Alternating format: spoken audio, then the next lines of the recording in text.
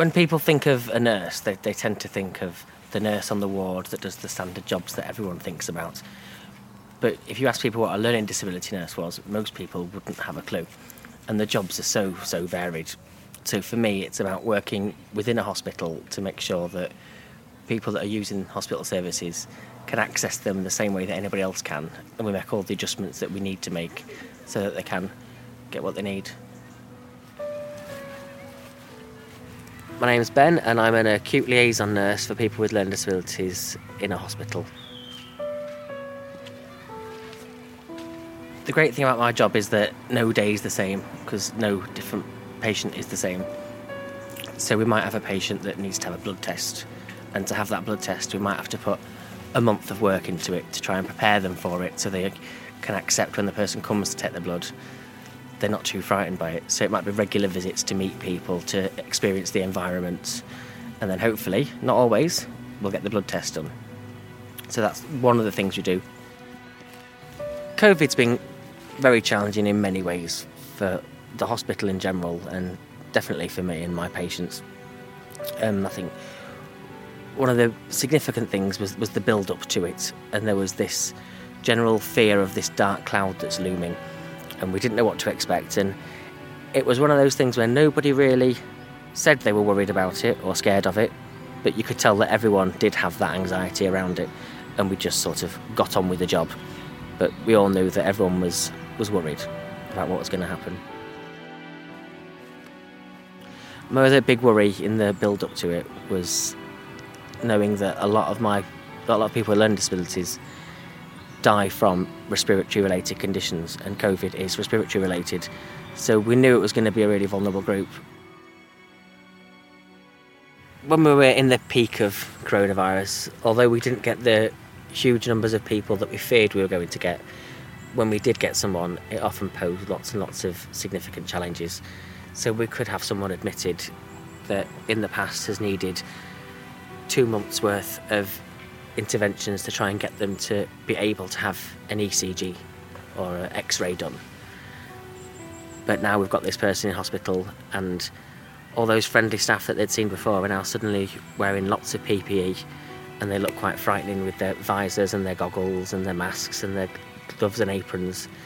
So instantly they've been thrown into a situation where they don't know the environment, they don't know the people. The people that they do meet look frightening because of what they're wearing. On top of that, they're not feeling very well. So we've got a situation then where people are saying we need to get their blood pressure, we need to get a blood test, we need to do all these different things. And in my head I'm just thinking, how on earth are we going to do that when it's taken me 2 months to get this person to have an X-ray? So in many ways we just hit lots and lots of walls, and for the patients it was really, really difficult. So it was people having blood tests and they were frightened having them, whereas we'd try in the past to do everything we can to make it a positive experience. It almost became a task that had to be done for this person to be kept alive. So we'd have people that needed to have oxygen therapy. So many other people in that situation would have the big NIV masks on for their symptoms, but my patient might not be able to have the NIV mask. So we're using a therapy that's not as good as other people would have because the patient can't tolerate it. So we might just use a standard oxygen mask. I had people in hospital where I was sat with them for hours trying to get them to keep the oxygen mask on. So I had one situation with a patient where I was sat with them for a long time trying to get this person to accept the oxygen, and we'd had conversations with the family and conversations with the clinical team, and we decided that actually we're not going to keep trying to keep this mask on this person because he was getting so distressed and we knew that he wasn't going to survive. So that was a really challenging day, so I spent quite a long time with him and then left him knowing that when I got back the next day he probably wouldn't be alive, or there's a strong chance he wouldn't be alive. So that then was trip to the office and get my things before going home to go through the showering routine that we had to do when we'd finished work. So I was walking to my car, and it was always a very long walk to my car in those days because there was lots of things on your mind. And I got in the car and started driving home, and within 5 minutes I stumbled across and drove past this group of women in their 30s that there was about 6 of them just sat on the grass drinking Prosecco, and I'd just left that person thinking, I don't think you're going to survive. And all people had been asked to do is stay at home, and we had a big group of people just sat on the grass drinking Prosecco, and I don't think I've ever been so angry in my whole life. And it took everything to not stop the car and get out and just lose my temper and shout at these people. People say about an emotional roller coaster, but it absolutely was. So I'd gone from worrying about this person to accepting and being really sad that they probably weren't going to survive, to then driving past a group of people, and they were having a good time, but actually it was because of people having a good time that my patient was in hospital and then died.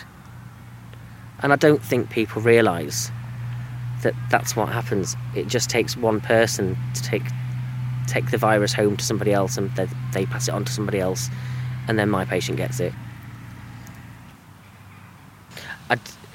I decided over COVID that my biggest lesson over COVID is that I don't like people as a rule.